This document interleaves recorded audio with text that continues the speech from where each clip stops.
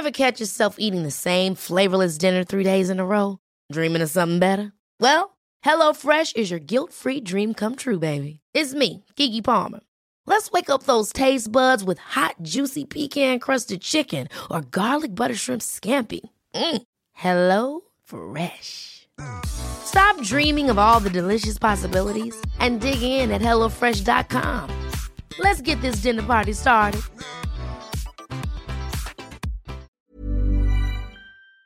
Hello and welcome back to Genostory. We agreed to do this podcast about genocide in the field of genocide studies. I'm still your host, historian John Lestrange, and today we're going to be talking about a genocide that too often gets overlooked, the Cambodian genocide. So far in this arc on the seminal genocide case studies, we've talked about the Armenian genocide, the Holocaust, and now we're going to shift our focus over to genocide that has a the same level of intent as the just as important to the field as the Cambodian genocide, which was the systematic persecution and killing of Cambodians by the Khmer Rouge under the leadership of Pol Pot. It resulted in the deaths of 1.5 to 2 million people from 1975 to 1979, which was nearly a quarter of Cambodia's 1975 population. But, as always, before we can get into the actual meat of the genocide, we have to dive into the history of the country in which it happened. The first king of the Khmer Empire, that would later be known as Cambodia, was Jayavarman II. Jayavarman II united the various feuding warlords of the region and declared himself king in the year 802 CE. His reign lasted until 835 when he died. We don't have any writings from Jayavarman himself, but future Khmer kings have described him as a warrior and as the most powerful ruler of his day. The Khmer kingdom lasted for about 600 years, and propagandized memories of it will become very important as we approach the Cambodian genocide. Cambodian power in the region began declining in the 15th century, and in 1863 it became a protectorate of France. Essentially, it became a French colony. They just gave it a fancier name. They regained their independence about 90 years later in 1953, and regaining their independence is going to cause a significant amount of tensions in the country, which will eventually lead to the Cambodian genocide, or it'll be at least one of the factors of it. Now, one of the other factors that's going to influence the Cambodian genocide is the destabilization of the region that was caused by the Vietnam War. The Vietnam War extended across the border into Cambodia, and this led to the US bombing the absolute hell out of the Vietnam-Cambodian border region from 1969 until 1973. Now, the Cambodian Civil War started in 1967, and it was a hugely complicated conflict that's going to have far-reaching implications for the region. On March 11th, 1967, while Norodom Sihanouk, the king of Cambodia, was out of the country in France, a rebellion broke out in the area around Sam Laut in Battambang when enraged villagers attacked a tax collection brigade. With the probable encouragement of local communist cadres, the insurrection quickly spread throughout the whole region. Lon Nol, who was acting in the prince's absence but with his approval, responded by declaring martial law. Hundreds of peasants were killed, and whole villages were laid waste during the repression. On one side of the conflict, you had the Khmer Rouge, backed by the Viet Cong, and on the other, you had the Kingdom of Cambodia, which was supported by the United States and South Vietnam. On the 18th of March 1970, Lon Nol requested the National Assembly vote on the future of the prince's leadership of the nation. Sihanouk was ousted from power by a vote of 86 to 3. Hang Cheng became president of the National Assembly, while Prime Minister Lon Nol was granted emergency powers. Nothing good ever really happens when rulers are granted emergency power. They're pretty much always used to strip rights and protections away from people, because, war forces us to do those things, I guess. On the 17th of January 1968, the Khmer Rouge launched their first offensive. It was aimed more at gathering weapons and spreading propaganda than in seizing territory, since, at the time, the adherents of the insurgency numbered no more than 4,000 to 5,000 people. During the same month, the communists established the Revolutionary Army of Kampuchea as the military wing of the party. Within days of his deposition, Sihanouk, now in Beijing, broadcast an appeal to the people to resist the usurpers. Demonstrations and riots occurred mainly in areas contiguous to Viet Cong-controlled areas, but no nationwide groundswell threatened the government. In one incident, in Kampong Cham, on the 29th of March, an enraged crowd killed Lon Nol's brother, Lon Nil, tore out his liver, and cooked and ate it. Shit gets wild. Lon Nol hoped to use the Vietnamese as hostages against Viet Cong activities, and the military set about rounding them up into detention camps. That was when the killing began. In towns and villages all over Cambodia, soldiers and civilians sought out their Vietnamese neighbors in order to murder them. In the wake of the coup, Lon Nol did not immediately launch Cambodia into war. His hope for continued neutralism availed him no more than it had Sihanouk. On the 29th of March 1970, the North Vietnamese had taken matters into their own hands and launched an offensive.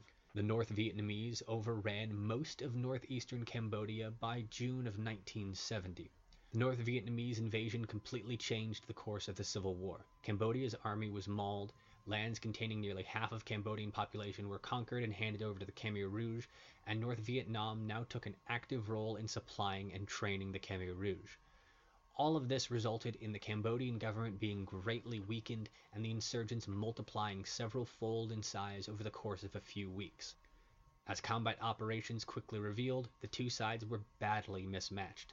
The Khmer Rouge had a significant advantage over the Khmer Republic's army, both in numbers and in training. It's important that we make a distinction between the Khmer Rouge, who are our insurgents during this conflict, and the Khmer Republic, which is the proper name of the Cambodian army. Now, the U.S. bombing of Cambodia happened under two U.S. military operations, Operation Menu and Operation Freedom Deal, because U.S. military operations always have to have stupid names. During Operation Menu, the U.S. dropped 108,000 tons of bombs on the eastern border region. There were two immediately observable effects of the bombings. The first was that between 30 and 150,000 Cambodians died, and the second was that the number of the Khmer Rouge rose from 4,000 people to 70,000 people. All told, throughout Operation Menu, 539,129 tons of bombs were dropped. That is a massive amount of ordnance. Sihanouk was never asked to approve the B-52 bombings, and he never gave his approval anyway.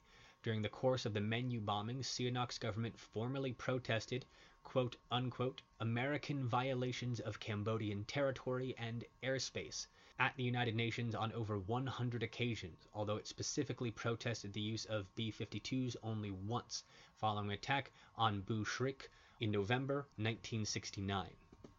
Reports of the brutal policies of the organization soon made their way to Phnom Penh and into the population, foretelling the violence that was about to consume the nation. There were tales of the forced relocations of entire villages, of summary execution of any who disobeyed or even asked questions, the forbidding of religious practices, of monks who were defrocked or murdered, and where traditional sexual and marital habits were forsworn as early as 1972. The Khmer Rouge leadership was almost completely unknown by the public. They were referred to by their fellow countrymen as Piep Prey, the Forest Army. Pol Pot and Son Sen, who believed that Cambodia was to go through a total social revolution and that everything that had preceded it was anathema and must be destroyed, were the two main leaders of the Khmer Rouge at the time. By the time the Khmer Rouge initiated their dry season offensive to capture the beleaguered Cambodian capital on the 1st of January 1975, the Republic was in chaos. The economy had been gutted, the transportation network had been reduced to air and waterways, the rice harvest had fallen by 1/4, and the supply of freshwater fish, the chief source of protein for the country, had declined drastically. The cost of food was 20 times greater than pre-war levels, while unemployment was not even measured anymore. The Khmer Rouge cut off overland supplies to Phnom Penh for more than a year before it fell on the 17th of April 1975. Reports from journalists stated that the Khmer Rouge shelling tortured the capital almost continuously, inflicting random death and mutilation on millions of trapped civilians. The conflict between the Khmer Rouge and the Khmer Republic was phenomenally brutal. Millions of people were killed, and we haven't even really gotten to the genocide yet. By the last week of March 1975, approximately 40,000 communist troops had surrounded the capital and began preparing to deliver the coup de grace. In the Cambodian Civil War, Khmer Rouge insurgents reportedly committed atrocities. These included the These included the murder of civilians and POWs by slowly sawing off their heads a little more each day, the destruction of Buddhist Wats, and the killing of monks, attacks on refugee camps involving the deliberate murder of babies, and bomb threats against foreign aid workers, the abduction and assassination of journalists, and of course the shelling of the Capitol. The Khmer Rouge exploited thousands of desensitized, conscripted children in their early teens to commit mass murder and other atrocities during the genocide. The indoctrinated children were taught to follow any order without hesitation. Ideology played a very important role in the Cambodian genocide. Pol Pot was influenced by Marxist-Leninism and wanted an entirely self-sufficient agrarian society that would be free of foreign influence. Stalin's work had been described as a crucial formative influence on his thoughts. He was also heavily influenced by Mao's work, particularly on New Democracy. In the mid-1960s, Pol Pot reformulated his ideas about Marxist-Leninism to suit the Cambodian situation, with goals such as bringing Cambodia back to its mythic past of the powerful Khmer Empire, eradicating corrupting influences such as foreign aid and Western culture, and the restoration of an agrarian society. Pol Pot's strong belief in an agrarian utopia stemmed from his experience in Cambodia's rural northeast, where, while the Khmer Rouge gained power, he developed an affinity for the agrarian self-sufficiency of the area's isolated tribes. Despite the fact that the Khmer Rouge claimed communism as their end goal and inspiration, their ideology and methodology much more closely matched the 14 main characteristics of fascism that Umberto Eco outlined in his 1995 essay, Fascism. Umberto Eco had grown up in fascist Italy and was a professor of semiotics for a good long time, semiotics being the study of signs and symbols and their use or interpretation. We're going to go over briefly Eco's 14 points of fascism, and you can apply them to the Khmer Rouge or to the current political regime in the United States as you wish. The first feature of fascism, according to Umberto Eco, is a cult of traditionalism. Then we have a rejection of modernism, a certain amount of irrationalism or anti-intellectualism, disagreement being seen as a sign of treason. There was an inherent fear of difference. There was an appeal to a frustrated middle class in a kind of populism.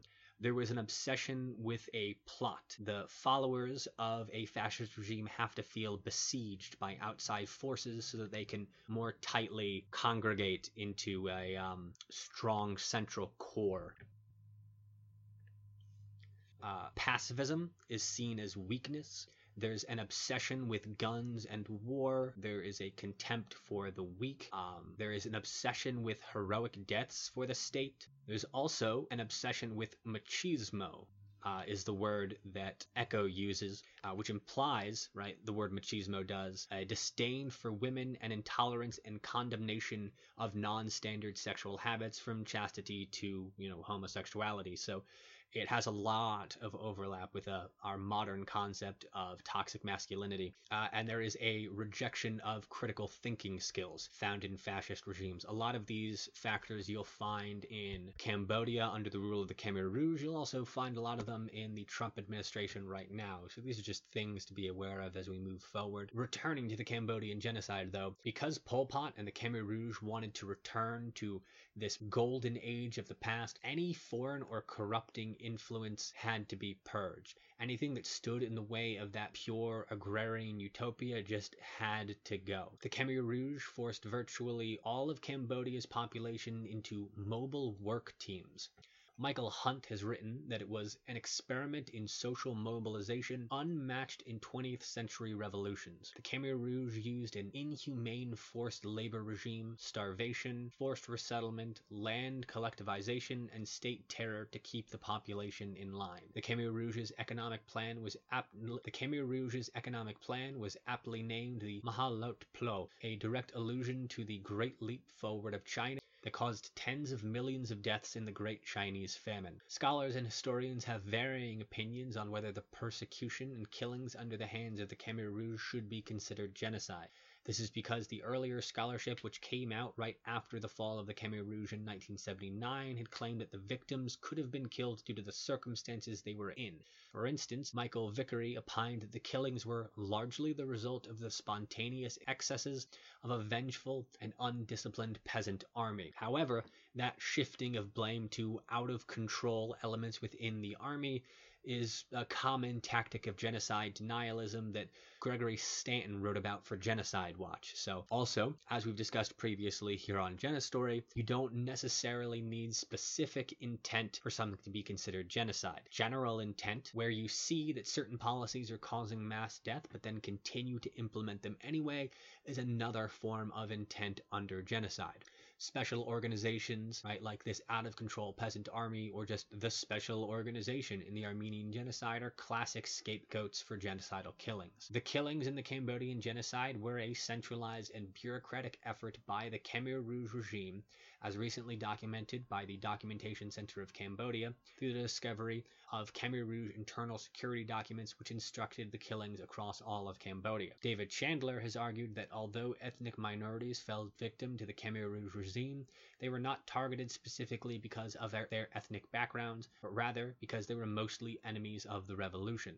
And because the UN quite erroneously doesn't include political parties or economic classes in their definition of genocide, the Cambodian genocide falls outside of that classic definition for a number of genocide scholars. The Khmer Rouge initially ordered the expulsion of ethnic Vietnamese from Cambodia, but then conducted large-scale massacres of large numbers of Vietnamese civilians who were being deported out of Cambodia. The regime then prevented the remaining 20,000 ethnic Vietnamese from fleeing, and much of this group was also executed. The Khmer Rouge also used the media to support their goals of genocide. Radio Phnom Penh called on Cambodians to exterminate the 50 million Vietnamese. The state of the Chinese Cambodians during the Khmer Rouge regime was alleged to be the worst disaster ever to befall any ethnic Chinese community in Southeast Asia. Cambodians of Chinese descent were massacred by the Khmer Rouge under the justification that they, quote, used to exploit the Cambodian people, end quote. The Chinese were stereotyped as traitors and moneylenders associated with capitalism, while historically the group had attracted resentment due to their lighter skin color and cultural differences. According to Ben Kiernan, the fiercest extermination campaign was directed against the ethnic Chams, Cambodia's Muslim minority. Islam was seen as an alien and foreign culture that did not belong in the new communist system. Initially, the Khmer Rouge aimed for the forced assimilation of Chams through population dispersal. Pol Pot then began using intimidation efforts against the Chams that included the assassination of village elders, but he ultimately ordered the full-scale mass killings of the Cham people. Under the leadership of Pol Pot, who was an ardent Marxist atheist, the Khmer Rouge enforced a policy of state atheism. According to Catherine Wessinger, Democratic Kampuchea, which was what the Khmer Rouge called Cambodia during this time, was officially an atheist state, and the persecution of religion by the Khmer Rouge was only matched in severity by the persecution of religion in North Korea. All religions were banned, and the repression of adherents of Islam, Christianity, and Buddhism was extensive. It's estimated that up to 50,000 Buddhist monks were massacred by the Khmer Rouge. The Khmer Rouge regime is also well known for practicing torturous medical experiments on prisoners. People were imprisoned and tortured merely on suspicion of opposing the regime and because other prisoners gave their names under torture. Whole families, including women and children, ended up in prisons and were tortured because the Khmer Rouge feared that if they did not do this, their intended victims' relatives would seek revenge. Pol Pot said, "If you want to kill the grass, you also have to kill the roots." There is a documentary on S21 called S21, The Khmer Rouge Death Machine. It is a difficult thing to watch. I had to watch it in undergrad when I took a class on Asian genocides because the teacher for that class, Dr. Sue Grunwald, had a focus on the Cambodian genocide. It is a very difficult watch, but if you want more information on S21 and the Cambodian genocide in general, you should be able to find it somewhere online. I'm going to give a brief content warning for what happens next because in this next section there is going to be violence against babies mentioned. So if that is not a thing that you want to hear, please just skip ahead about 2 minutes. Inside S21, a special treatment was given to babies and children. They were taken away from their mothers and relatives and sent to the killing fields, where they were smashed against the so-called Chankiri tree. A similar treatment is supposed to have been given to babies of other prisons like S21, spread all over democratic Kampuchea. People who had previously been doctors in Cambodia were either killed or sent to the countryside to work as farmers during the Khmer Rouge's rule. There was a lot of hate towards elites during the Khmer Rouge genocide. The idea was that anyone who was well educated or, made too much money, even someone who wore glasses could wind up being killed if it could be justified that they thought themselves better than the average Cambodian. Right? The idea was that the pinnacle of Cambodian society, of Khmer Rouge society, was the peasant farmer, and that anyone who considered or appeared to be quote unquote better than those people was an elite who had to be either broken back down to the level of agrarian society or killed. But because so much of the elite intellectuals were killed, medical facilities in places like S21 where medical experiments were done did not have people who knew what they were doing in them or any kind of proper training or equipment. The regime employed child medics who were just teenagers with no or very little training. They didn't have any knowledge of Western medicine, which had been forbidden since it was considered a capitalist invention, and they had to practice their own medical experiments and make progress by themselves. They didn't have Western medicine since Cambodia, according to the Khmer Rouge, had to be self-sufficient, and all medical experiments were systematically conducted without anesthetics, which means that most people who were the subject of these experiments would have died of shock during them. The Cambodian genocide was horrifically brutal. Death tolls from the Cambodian genocide, as we mentioned earlier, ranged somewhere between 1.5 and 2 million people. On the 15th of July, 1979, following the overthrow of the Khmer Rouge, the new government of Cambodia passed Decree Law Number 1. This allowed for the trial of Pol Pot and Ieng Sary for the crime of genocide. They were given an American defense lawyer, Hope Stevens, and were tried in absentia and convicted of genocide. Pol Pot remained out of custody until 1998, when he was placed on house arrest for his crimes. He would die within a few months of his imprisonment. When it became clear that the leaders of the Khmer Rouge, or when it became clear to the leaders of the Khmer Rouge that they were going to lose this conflict that emerged in the shadow of the Cambodian genocide and they were going to be overthrown, they fled into the jungles, not wanting to be tried for the crimes that they had committed, not wanting to be held accountable by Western law courts. And many of them stayed out of custody for a good long while. When Pol Pot was eventually captured and placed under house arrest, news organizations came from all over to interview him. And there are a lot of interviews with Pol Pot. Nuon Chea, also known as Brother Number 2, the second in command to Pol Pot, the Khmer Rouge, was arrested on the 19th of September 2007. At the end of his 2013 trial, he denied all charges, stating that he had not given orders to, quote, mistreat or kill people, to deprive them of food, or commit any genocide, end quote. He was convicted in 2014 and sentenced to life imprisonment. As far as I know, he's still in jail to this day, although he might be dead by now. A few months before his death, on the 15th of April 1998, Pol Pot was interviewed by Nate Thayer. During the interview, he stated that he had a clear conscience and denied being responsible for the genocide. Pol Pot asserted that he, quote, came to carry out the struggle, not to kill people, end quote. According to Alex Alvarez, Pol Pot portrayed himself as a misunderstood and unfairly vilified figure, which is not an uncommon thing to do for genocidal rulers to do if they manage to survive beyond the end of their genocide. Villains very rarely see themselves as the villain. They see their struggle as a noble and necessary one, and that's usually how they wind up justifying their genocides anyway, by portraying it as a noble and necessary cause for the preservation of their people and their way of life. So the fact that Pol Pot continued to think that he had done nothing wrong for his entire life isn't surprising. It very clearly mirrors the ideas of people like Alois Brunner, a Nazi who went on trial a while back and was interviewed and said during that interview that his only regret was that he hadn't killed more Jews. Very disturbing thing for a person to say. But that brings us to the end of the Cambodian genocide. And now that we find ourselves at the end of our episode on the Cambodian genocide, we also are wrapping up our second arc on Seminole genocides. Next episode, we're going to be starting a new arc. And I'm very, very excited for this. I've been looking forward to doing this since I started Genestory back last April. We're going to be doing a series of episodes on how genocide is represented in fictional media, specifically cartoons, using the TV series Avatar: The Last Airbender as a case study. So this is going to be a departure from the type of history we usually do, but I hope that that's not going to be a deal breaker for listeners, and that you stick around with me through this next stage. We'll get back to real world history after we get through Avatar: The Last Airbender. Genestory is a part of the That's Not Canon podcasting network.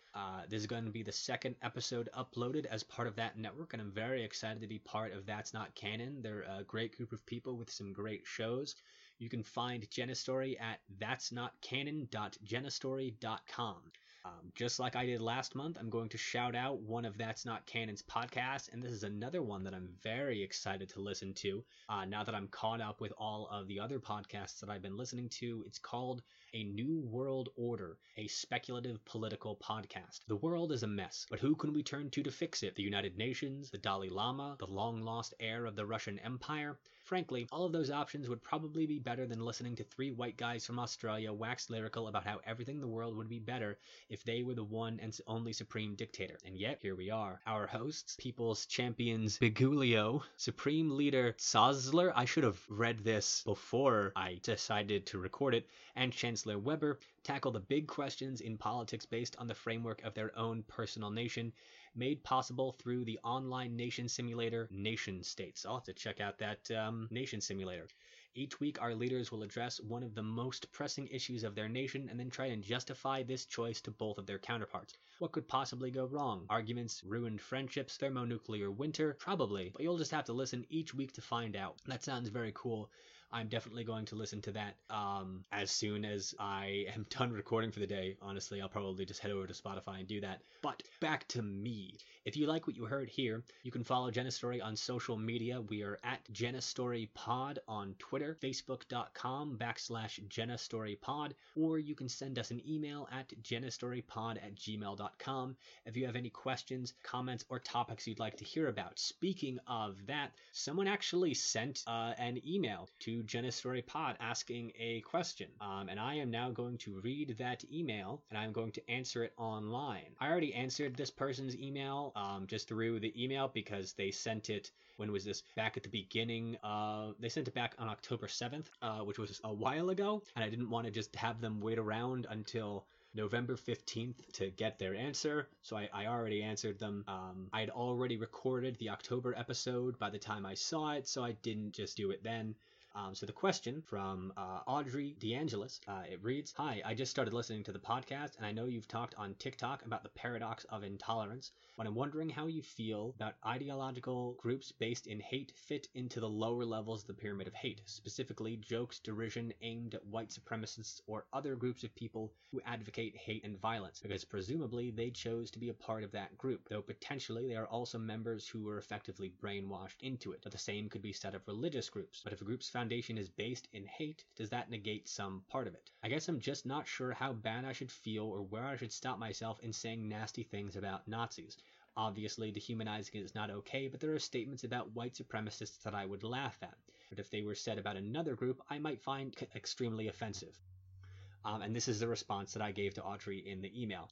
"Hi, Audrey. So for lack of a better term, social clubs like the Nazis aren't a permanent group. You can stop being one whenever, so they don't qualify as protected groups under any legal definition. However, I tend to avoid dehumanizing jokes about them because I don't want to connect Nazis with not human. I don't want people thinking that, oh well, real people would never, because real people would, real people did, real people are doing. That being said, jokes about their ideology are fair game. For example, how does it feel to be so weak that you're frightened of other races? I hope that answers your question. And then I asked if it would be okay if I recorded the answer for this podcast, which I just did. So Audrey, if you are listening, thank you for that email. Everyone else, please feel free to email me at jennastorypod@gmail.com if you want to have a question answered on air. I'll, of course, answer you in text as quickly as possible so you don't have to wait too long, but give me more stuff to fill airtime with. If you'd like more of just me in your life, you can find me on Twitter at Prof. John Strange, on Facebook at John Lestrange:historian, but most people seem to find me on TikTok, where I am now at The History Wizard. So head on over there and join the 75,000 or so people who occasionally listen to me rant about history and politics. If you're looking for something to read during this quarantine, I added this like the second month of quarantine, and I feel like I've said this same thing for 5 or 6 months, and it's really annoying that I keep having to say if you're looking for something to read during quarantine. So for the love of God, just wash your hands and wear your fucking masks so we can get out of this damn pandemic. But if you're looking for something to read during this quarantine, you can find both of my books, Representations of Genocide in Cartoons and Representations of Genocide in Video Games, on Amazon. They are available in paperback and ebook formats. Please give those a rate and review while you're at it. Speaking of reviews, I got a new review for Jenna Story. I got this one back on the 14th of December, so it came before the October episode went out, but long after I had recorded it. I didn't even check to find it until well after that episode had come out. But it is from Chemico Pazzo, and the subject line reads, "New favorite podcast. I already like where this is going. Dr. Lestrange's podcast is amazing. His ability to break down large, complex concepts and make it digestible to the average listener is perfect. His information is well-informed and fully researched. I have been recommending Jenna Story to anyone and everyone. Please don't stop and keep up the amazing work." Well, two things. One, thank you very much. That's a wonderful thing to get to read. And then two is, I'm actually not a doctor. I was Dr. Hufflepuff on TikTok for a while, and I think that confused a bunch of people. The doctor in there was aspirational. I just have a master's degree. But thank you nonetheless. I will take it as a compliment, and I will appreciate it very, very much. If you enjoy listening to Jenna Story, please rate, review, and subscribe on your favorite podcatcher if you can. It helps the podcast get seen by other people so that word can spread. Also, if you leave a review, I will read it on air, and I will thank you profusely because you're wonderful people, and I love and appreciate you very, very much. Thank you to Kevin MacLeod over at Incompetech for our show music. Thank you to the app Hatchful and my amazing wife MJ for designing and then editing our logo. As always, I'm John, and this has been Jenna Story. We agreed to do this.